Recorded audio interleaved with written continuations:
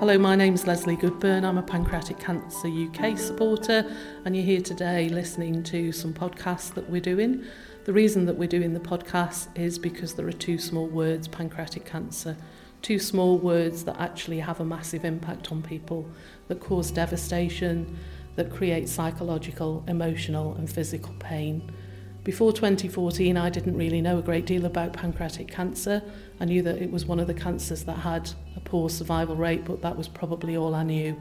In 2014, my husband Seth was diagnosed with pancreatic cancer. We were thrust into a world of palliative and end-of-life care, and unfortunately, 33 days after diagnosis, Seth died from pancreatic cancer.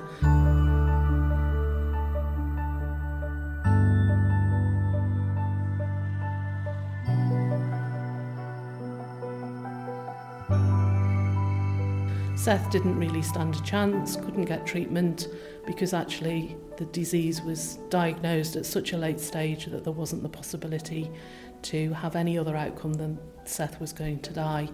So after Seth died, spent a lot of time thinking about how to support Pancreatic Cancer UK to raise awareness of the disease, of the signs and symptoms, to raise money. So I've spent the last 4 years working with various different organisations, getting GPs trained, raising funds through doing things with Emma Bridgewater Pottery, doing charity balls, standing in the street during Awareness Month and giving out leaflets to raise awareness. Last year we did some work around patient stories. This year we're doing the Purple Rainbow Pancreatic Cancer podcasts. The podcasts are designed to give everyone who listens to them an idea about what the pancreas does, why it's important, what its function is, what happens when cancer forms, what the signs and symptoms of the disease are, how people can recognise those signs and symptoms so that they can go to the GP and hopefully get diagnosed early enough for treatment to be an option. We're going to talk to some of the UK's leading clinicians, nurses, allied health professionals, experts in various different fields, and most importantly, we're going to talk to some patients and families who've experienced the disease. So over the course of Pancreatic Cancer Awareness Month, which is November, the Purple Rainbow Pancreatic Cancer podcasts will be broadcast, and it'll give you all an opportunity to understand the disease much better, to think about how you can support raising awareness going forward, and to spread the word about pancreatic cancer, and hopefully make sure that in the future many more people are diagnosed earlier and people are given the chance for treatment, the chance that Seth never had.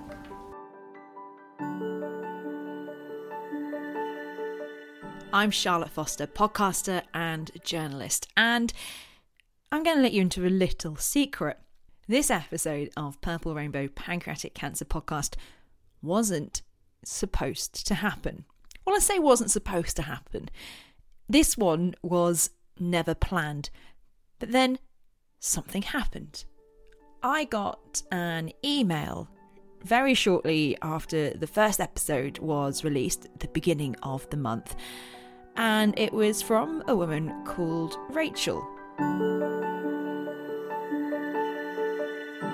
Rachel, I'm going to start off by telling people how you've ended up on the podcast, because it's you got in touch with me because we have a mutual friend who pointed you in the direction of the first podcast that came out. My colleagues at work all know that my dad was diagnosed with pancreatic cancer at the very beginning of June, and I've been doing a whole variety of activities over this month, and as soon as he learnt what you were doing, he pointed me in your direction saying, you need to speak to this person, it'd be really good for you to have a chat with her, and that's how I got to here to speak to you. Yes, and then I convinced you it would be a good idea to have that chat on the podcast, and on the podcast. Yes, yeah. So it went from a chat to hear about what you were doing to being actually on the podcast. So yeah.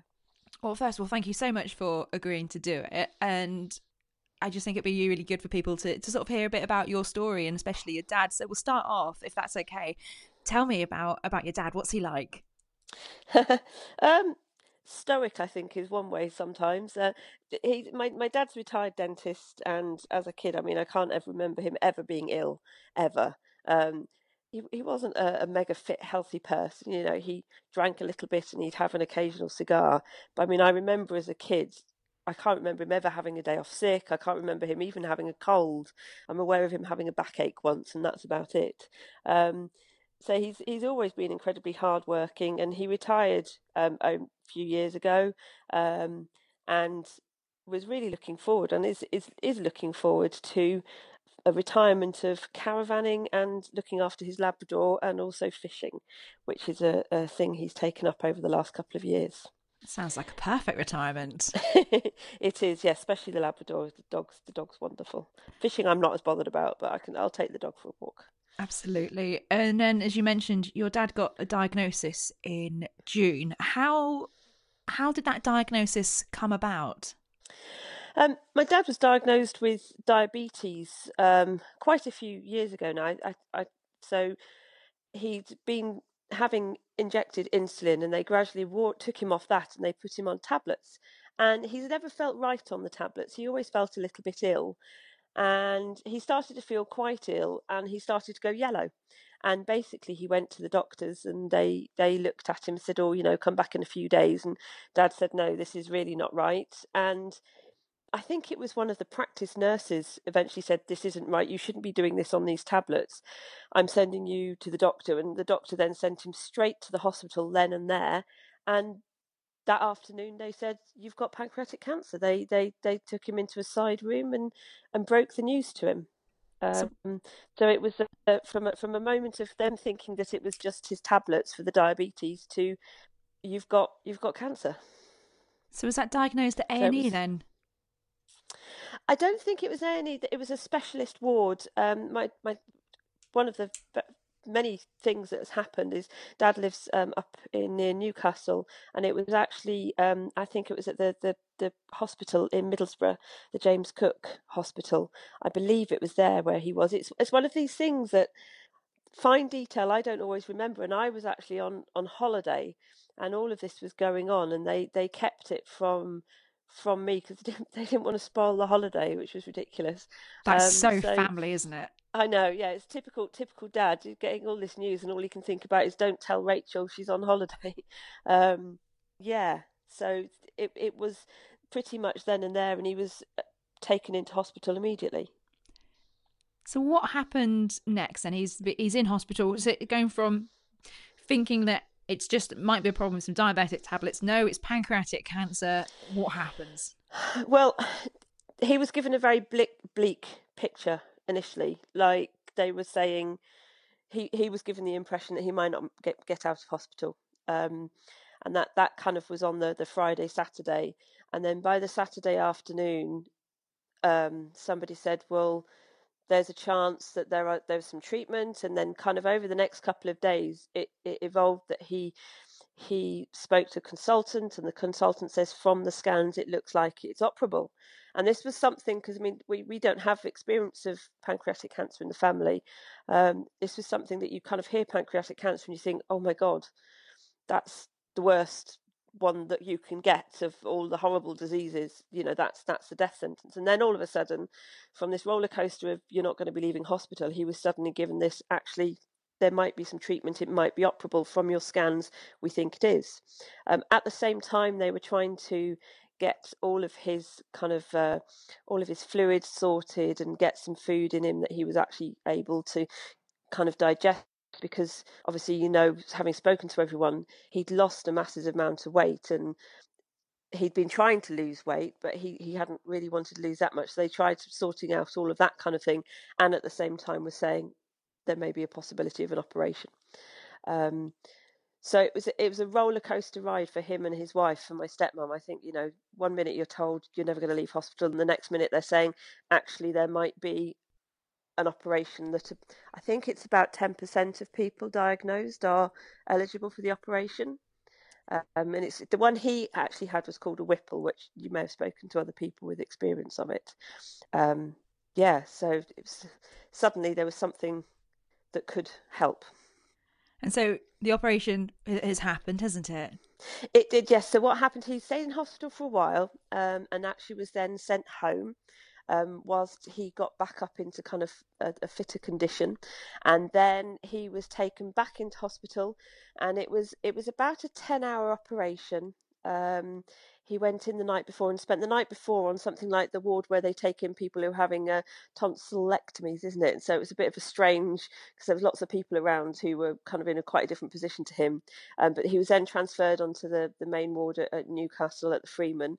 And he had, I think the consultant was there for about 8 hours, but he was kind of operated on from start to finish. It was about a 10-hour operation, and he now supports a huge, sad smile across his tummy from, all the way across.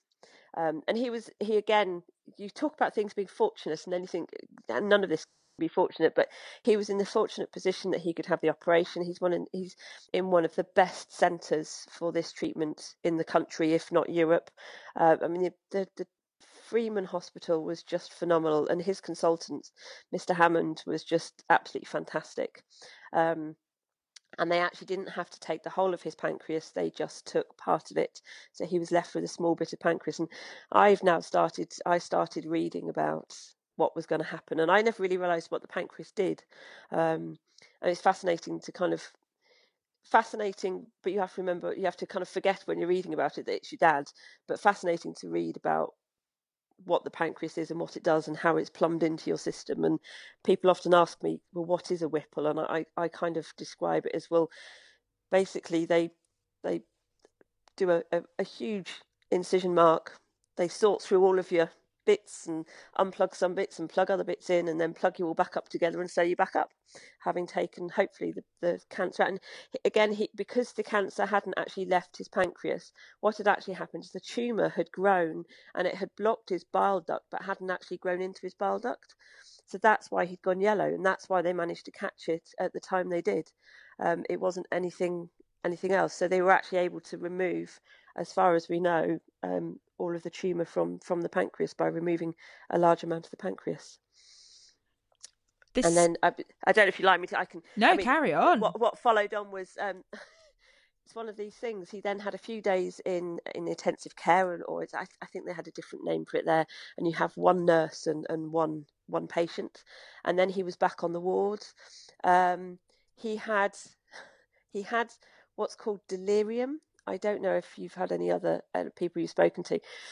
So one of the painkillers he's on basically gave him paranoia, and he escaped off the ward one day.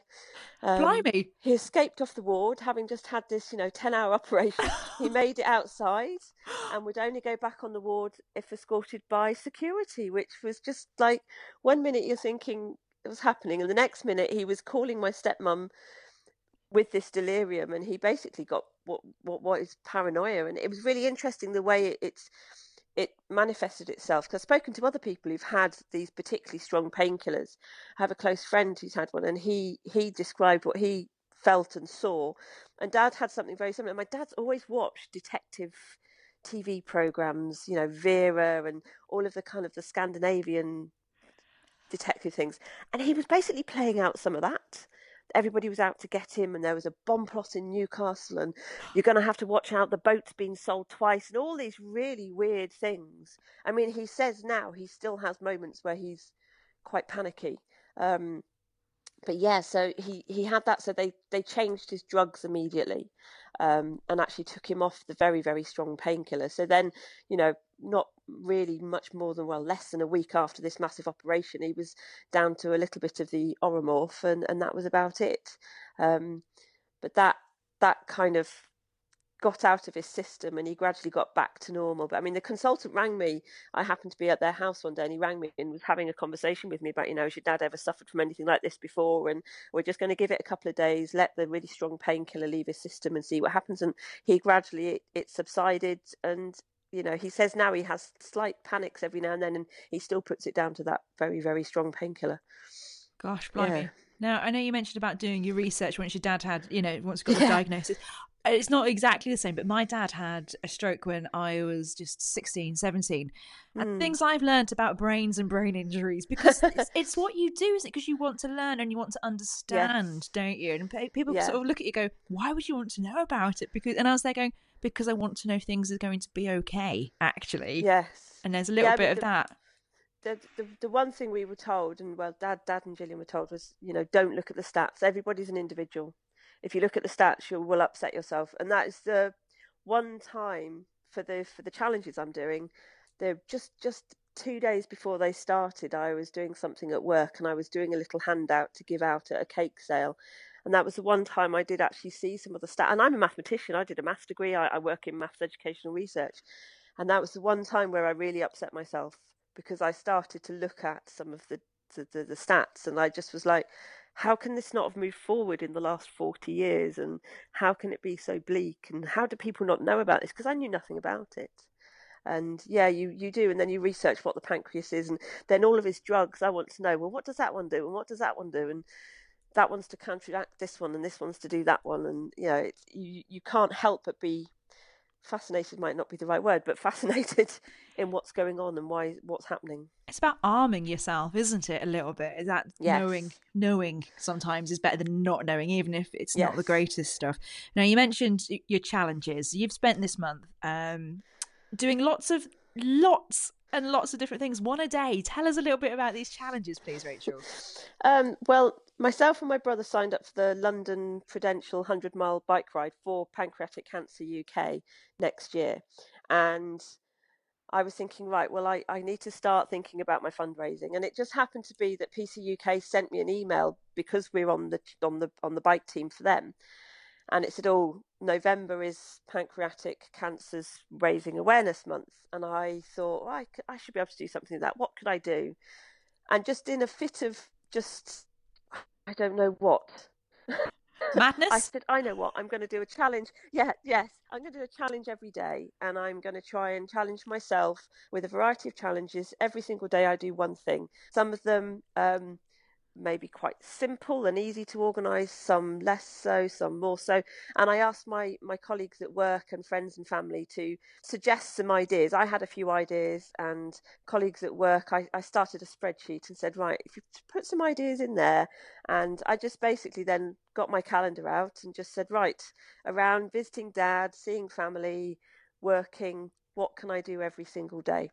And some of them started, the first one was to cycle 60 miles in a day, which I started cycling once a week when I can to work. It's 30 miles to practice for the 100-mile next year.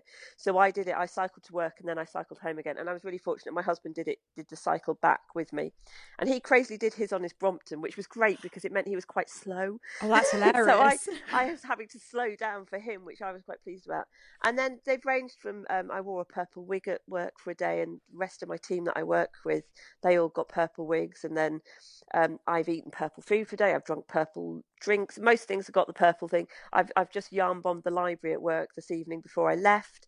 And then there was some that I've had to really push myself. So I slept outside one night, which was miserable. And that was really interesting because as a group, my employer, we support one of the homeless charities within Cambridge, Jimmy's Night Shelter. And that really brought home what we're doing there with them, because I was undercover, but I had open sides where I was because it was pouring with rain. But actually waking up at 5 o'clock in the morning, hearing the rain hitting the plastic bag that was covering me was really an eye-opener for me. And we did things like we did some silliness at work. We've done like roly-polies around the lawn, and again, friends at work supported me on that one. And then I did things like I've tried to ride a unicycle. I'm still supporting a bruise from that. That'd be purple. Yes, it is very purple. And then I'm also, I suppose, what you might call arachnophobic. I get very panicky about large spiders in the house, and I decided I was going to hold a tarantula. And that kind of got put there, and then I thought, right, I better find a tarantula. And I was really fortunate. There's I suppose it's an animal experience group who do a lot of school visits, who I just found online, as you do, near Ely, and they let me hold their giant, huge one you have to hold in two hands tarantula called I'm Lucy. Shivering. Yeah, the photo for that, I think of all of them, the sleeping outside really hit home, kind of, wow, this is what people are doing tonight. And that really hit home. But then the one I think I'm probably most proud of is the fact that I held a tarantula without crying or dropping it. unfortunately, the video's not shareable because I do use a range of expletives at the end, more to just say, oh my goodness me, I did it. So I haven't been able to share the video yet with that, but there's lots of photographs of it. And yeah, it's just been really good. I mean, my work colleagues, we have an internal group called YAML. So it's a bit like Facebook, but just for people who work in for Cambridge Assessment. And I put loads of pictures up there, and the support I've had has been phenomenal from colleagues. And then I put it on Twitter and Facebook, and just, you know, old school friends have contacted me and say, oh, this is brilliant. And I put lots of photographs, and people are saying, oh, I can't wait to see that one, and I can't wait to see that one. And it's been phenomenal because I've also had people come and speak to me and say, you know, it's amazing that you're doing all these challenges. It's real commitment. And then they start talking about their own experiences. So I had a lady come and speak to me, unfortunately, on the day when I was doing the 24-hour silence, which was very difficult. And she proceeded to tell me that she'd lost her father to pancreatic cancer a few years ago. And it meant a lot to her that I was doing this and trying to raise awareness. And then what I do on that group as well, and on various other social media, I've been just sharing when there's been some of the petitions that they've organised. I just share those. So I try to kind of make it relatively light-hearted, but at the same time make sure that I'm kind of passing on the information I get given. And I think I said to you earlier, it really hit home tonight, is as I was doing the yarn bombing, I had some people walk behind me, and one of them said, oh, that's for pancreatic cancer. It is there, raise awareness. And I don't know who the lady was, but it was just really nice for me to hear that people were talking about it, because that was the point. It was raising awareness of this horrible disease. And you've definitely done that then, if someone's paid attention and recognised it. What does your dad make of all of this that you're up to? He thinks I'm absolutely crazy. I send him pictures every now and then, and my dad, particularly since being ill, has discovered emojis, and I do get sent a whole range of strange emojis. I mean, he's never really sent text messages and stuff, but I think because he tends to use his phone maybe more than he used to, he has sent some crazy emojis back to me. I think he's kind of a little bit dumbstruck of what on earth am I doing, especially. I mean, you work full time, and he's like, how are you doing this? Why are you doing this? Don't make yourself ill. And but at the same time, I think he's had quite a lot. It's given him something to laugh about, because you all need something to laugh about, no matter how bleak the situation. You have to have something to smile. And so various photographs and videos sent to him. And I was up at his house when I had to drink purple. And a lot of berry tea was drunk that day, and red wine later on. I decided red wine was purple. That counts, absolutely. Yeah, definitely. And then I was trying to learn Icelandic when I was up at his house. And I think he thought that was quite funny, as I was proceeding to try and mime and speak in this completely weird language. Do you remember the ash incident, the Icelandic ash? Yes. I had to read out the name of that volcano. So I feel for you with learning Icelandic. Yeah, well, I mean, that was Darren's fault. That he said, oh, we were saying what language you speak. And I mean, I went to university in Spain, and I speak a bit of French. And whenever I go travelling, I always try and learn the pleasantries. And I said, I want it to be something that I've never tried before. And he said Icelandic. And then I did the research. He's like, it's less than 500,000 people in the world speak it. And 300,000 of those live in Iceland. The others are all around the world. And I was like, oh my goodness. And I found a great YouTube, as you do, and was learning from that. But yes, it wasn't. But again, another colleague from work joined me in that. So she came into work on the Monday morning, and we said, hello and God modern and all that we're saying. And then at lunchtime, and and the most lovely thing, goodbye is bless. Oh, that's beautiful. We're all now just like, bless. And I just think that's, if I don't remember anything of my Icelandic, I'm going to remember bless, because it was just lovely. And how is your dad doing at the moment? He's doing okay. He had a bit of an issue after he came out of hospital. They watch you very carefully after you've had the Whipple procedure to make sure there's no, it sounds grim, but no leakage of any things, because there's various things that can happen. And he was really sick for about the first week, and he was being violently ill then. And what they actually did is they readmitted him, and he was in hospital for a couple more weeks, and they reset him. They starved him completely. He wasn't even allowed a sip of water. He was nil by mouth for quite some time, and they gave him drips, and he had one of the ones, I don't know the proper name, where it actually goes from into your neck and down.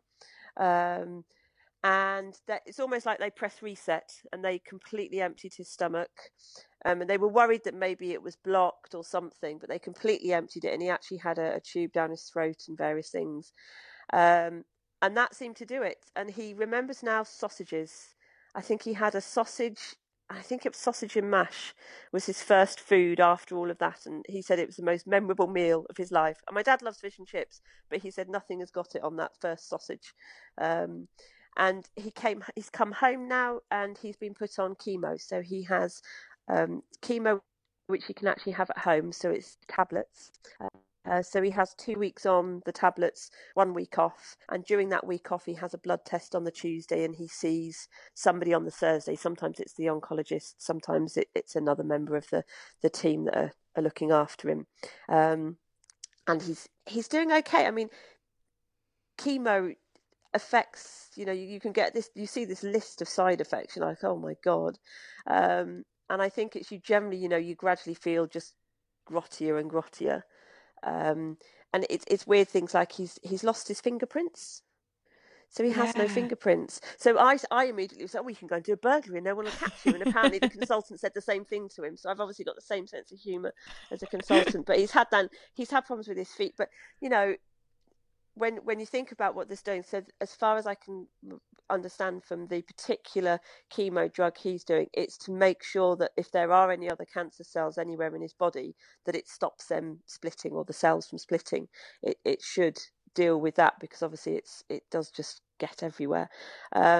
He's kept his most of the time kept his sense of appetite. He's still got his appetite. His tastes have changed. You put a meal, it's really funny because you put a meal in front of him and he goes, ugh, disgusting. I'm like, oh my God, you've turned into my grandmother. But he does. So he does have. He's really changed. Some of the things he used to think were his favourite food, now he can't stand. Whereas other things, he used to love a corned beef sandwich and now can't go near it. Whereas other things he didn't used to like. But he's had hankering. So my stepmum, how she's managed to keep her patience, he says, oh, I really fancy some scones, and can you make some scones? She's like, right. And then she gets the car and goes to the supermarket and buys the ingredients and comes home, and the next day can't touch scones. So she's just been an angel looking after him. They live quite far away from me. It's about 3.5 hours drive from me, so I kind of go up when I can, but she's there all the time. Obviously my brother's there a lot because he lives not far away, and he tends to spend the day there working and eat with them and give her time, because she's been quite nervous about leaving him. At times I think he'd quite like her just to go, because he's worried that he's having such an impact on her life, but she doesn't want to leave him in case he's ill, because one of the things you can't tell until you wake up that morning what the day's going to be like. So he generally doesn't plan very much in advance. So I say, I'll give you a call at the weekend. Are you out? And Gillian laughs. She says, well, we can't plan, because some days he wakes up and he's phenomenally good. Other days he wakes up and he's feeling really ill and he's really tired. And there's no pattern. And it's weird, because you'd think the week off the chemo he'd be a lot better, but he's not always, which is strange. But he's halfway through the chemo. He's got four more rounds to go. And I think his attitude, there's been a noticeable change, I think, probably this last round of chemo, and the fact that he started thinking about what they're going to do next year and going away in the caravan and things like this. He used to love going away in the caravan with the dog, maybe his fishing stuff, and they've actually moved it to a site permanently now, so that he can pop there and do some fishing for a day, and if he's not feeling well, go back to the caravan and have a sleep and stay there for a couple of days. But it's not too far away, so Gillian could leave him there and things like that. And that's a big change. I think there's something that he's realised that, he's got to look forward, whereas before he wouldn't think about the future at all. Now he has started, which is good, because it was quite upsetting to think he wouldn't even think about next summer, or when the caravan, whether they were going to go in the caravan. But he's really now started to look and said, well, maybe we'll have a foreign holiday again, and maybe we'll do this. And there's lots of maybes, but it's a start. No, it sounds like the positivity is creeping back in a little bit, and that's Yes. so important, isn't it, to have that positive mental attitude, because that can help, I think, in so many ways. Definitely, and it's quite. I think that's one of the things I found most difficult, because I've never faced anything like this before, so I can't even imagine what it is like to be in his shoes. But I'm always trying to make the best of a poor situation. I always try, and my husband, I'm definitely the optimist of our relationship, and you try and pass that on to Dad, and he was, very obviously and understandably pessimistic about it all. But there has been something changed, and he has started talking about the future, which is it kind of makes you feel so much better that he's looking beyond the next round of chemo. He's actually thinking about next year and, next summer and things like that. Rachel, thank you so much for spending time talking to us on the podcast. Really appreciate it. I think there's only one way to end this conversation. Bless, bless. Bless, bless. So that's Rachel's story, and, well, Rachel and her dad, obviously. And this sparked a conversation between myself and Leslie, and we thought it'd be really good to talk to another person who has been involved in a bit of fundraising and who came to pancreatic cancer in a way that wasn't expected, but actually she was meant to be involved, or certainly that's what Tracy says. And I spoke to Tracy about her journey. I'd never actually heard of pancreatic cancer, really, or maybe I'd heard of it but not taken any notice of it up until about 2013. And my friend's father was diagnosed with pancreatic cancer, and at the time, my mother actually had a terminal diagnosis, but for bladder cancer. So we were kind of going through, the loss of a parent, as it were, at the same time, and hers with pancreatic cancer, mine was bladder cancer. And I never really saw myself as somebody as a fundraiser. The whole thought of that actually terrifies me. But she decided, she had seen through Pancreatic Cancer UK, she had seen the Great Wall of China walk, and she wanted to do something significant and raise, a significant amount of money as well. And along with a couple of other friends, I offered to help her. It wasn't something that I thought that, I had another friend that was going with her, but it wasn't something I wanted to do. But I was quite happy to sort of help with the fundraising. And we did all sorts of things. And the long and the short of it is, I ended up deciding that I would actually go. And I did actually set about doing my own fundraising through some great fun things like barn dances and quizzes and, all sorts of things. And then, as it transpired, to cut a very long story short, the friend then that I was going to be going to China with actually wasn't able to go. She hurt her knee, and I suddenly found myself going alone, with this group from Pancreatic Cancer. I'd done the fundraising alongside, and I suddenly found myself alone at the airport with this group of sort of, other people going on this walk for pancreatic cancer. And yet, actually, I sort of wasn't the person who was being affected at that stage by pancreatic cancer. It was although I felt connected to them because of my mum's experience. So I had just lost my mum as well at that stage. And it was an incredible experience meeting the people who'd lost, wives, husbands, mothers, fathers. And what really struck me that was different, I guess, from my experience with my mum with bladder cancer, was my mum sort of survived for about 2.5 years. So we had some time to sort of adjust around that, But what I found with pancreatic cancer was that because often when people are diagnosed, it's by the time they're diagnosed, it's at pretty much the end game for them. So it was the length of time. And, with this group of people I was with, I found it really distressing to the shock of finding out somebody has cancer, to then finding actually that they pass away within 2 weeks, a month, a couple of months. And, so my experience was I'd had a bit more time to adjust to it. And then sort of, so that's kind of how I became aware of pancreatic cancer, and how I got involved in the fund walking, and how I ended up walking, this wall of China. Then in just sort of fast forwarding, in 2017, my dad was diagnosed with pancreatic cancer, and he was diagnosed on the 1st of November last year, and he died on the 11th of November. So he died 11 days after diagnosis. I really felt, it kind of brought it home to me that I was definitely meant to have been involved with pancreatic cancer, and to have, and I felt very grateful because I suddenly had a network of people that, to talk to about it. But my dad's illness, actually, he had many signs. He was in his 80s, and he was backwards and forwards to his doctor many times. And I don't know whether they were dismissing him because he was 80. He just kept coming home with antibiotics. He had the loss of appetite, the loss of weight. He had a persistent cough, which actually turned out to be that the cancer, had gone to his lungs. He was jaundiced.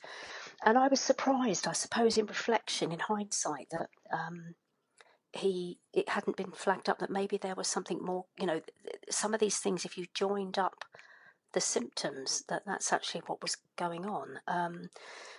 And even when he went to hospital, he was actually in hospital a couple of weeks before he was diagnosed. They saw he had an issue with his liver. They asked me actually if he was a drinker, which my dad wasn't a drinker.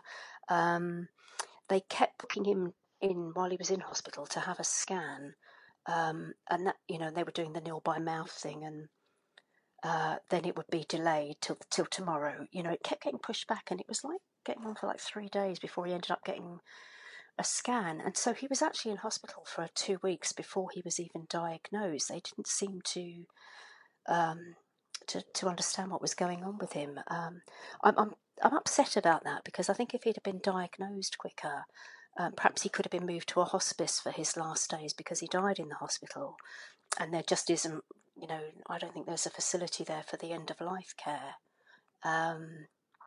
So that was the end of last year, and then unfortunately, at the beginning of this year, I've had 2 wonderful friends of mine who were both given a terminal pancreatic cancer diagnosis. They're both receiving treatment, but again, it's taken time with both of them to get the ball rolling. And then last week, I had a friend's husband was given a terminal diagnosis. I just sort of think, I don't really know what else to say. I suppose I sort of felt I was obviously meant to do that Great Wall of China walk for Pancreatic Cancer UK. And I'm sort of grateful that, charities, the support exists there. I guess I'm going to be looking at doing a bit more fundraising.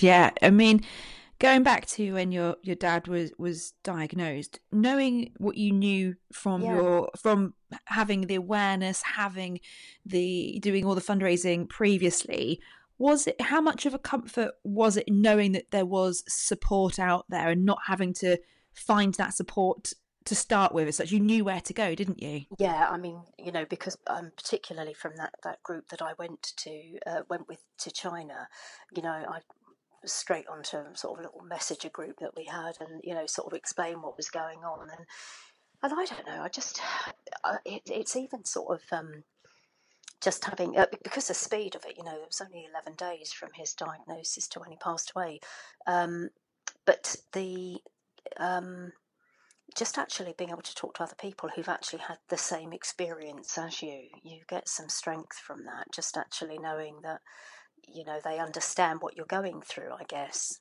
And then again this year, I'm so sorry that you're going through all of this with your family and your friends, and appreciate you taking the time to talk to us on the podcast to talk about this.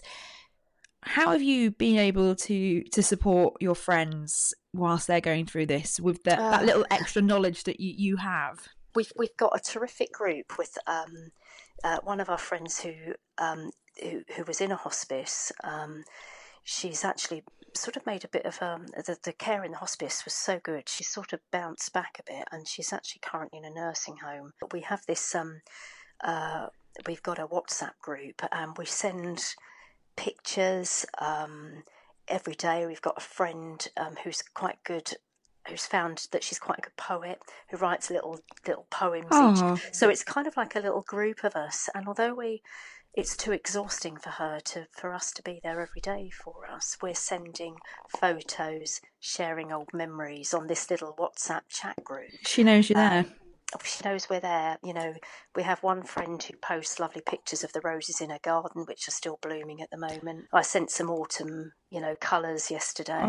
Another friend sent, we had another friend that made a photo book of all of the things that we've done. Actually, she's done a photo book and put in the poems and the pictures, and and shared it with everybody. So actually something like that is a really positive thing to do when somebody's maybe doesn't have the energy for a lot of visitors. That's actually been a really, really nice thing to do. And we're all sad at losing our the fact that we are losing our friend here, and so it's kind of we're supporting each other in sort of sending each other a bit of love every day. Do you know what? We should do that always anyway, whether we're losing somebody or not, actually. I think that's a really nice just way of being, isn't it? Just remind everybody we are here for everybody. Yeah. So you mentioned that you might look at doing some more fundraising stuff in the future. Is that how you cope with this then, to sort of try and be positive and find some positivity out of it all? Yeah, I think so. And also, it's...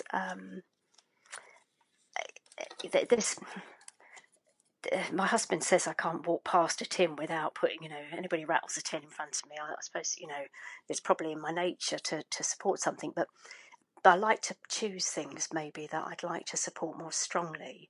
I fundraised for Marie Curie, who are a great help, with my mum, and I've just seen sort of like the amazing sort of stuff that pancreatic cancer have done. I think it's one of these ones. I think why it's sort of even before my dad died, why I really took it to my heart was because of I found it quite devastating to see the speed that that it took family members, and how difficult it is for people to adjust to that. 1 minute your life's going, normally, and then suddenly, it's all turned up so quickly. And I think that's probably, I think that sort of struck a chord with me. And and I do like to do something. I think it's nice to do something positive. Because who knows when, who knows who's the next person who's going to need the help from somebody like, Pancreatic Cancer UK. So yeah, I'm my heart's in it. I definitely think I've got more fundraising in me for it. So and I'm sort of grateful to sort of be involved in it, and especially having had this sort of experience. I've come about it sort of almost by accident, kind of thing. But I'm just really glad. I was obviously meant to be involved somewhere along the line, wasn't I? I didn't realise at the time that I got involved with it that actually I was going to be quite sort of, strongly affected by it. 2 fantastic stories, and 2 more people whose lives have been affected by pancreatic cancer. Obviously, this month is Pancreatic Cancer Awareness Month. And just by listening to these podcasts and having these podcasts out there is a difference being made already. And that, as a podcaster, is very, very humbling. So thank you to everybody who is sharing these, listening to these, learning from these. I know I'm learning a lot as well, and I hope this episode shows you that they are making a difference. Remember to subscribe. There is at least one more episode to come before the end of the week, the end of the month, so you don't want to miss out. So if I was you, I would definitely subscribe. If this is the first episode you've listened to, go back to the beginning and have a listen to all the others as well. There's some cracking listens in there. But thank you very much for listening. If you want to find out more, go to our website purplerainbow.co.uk.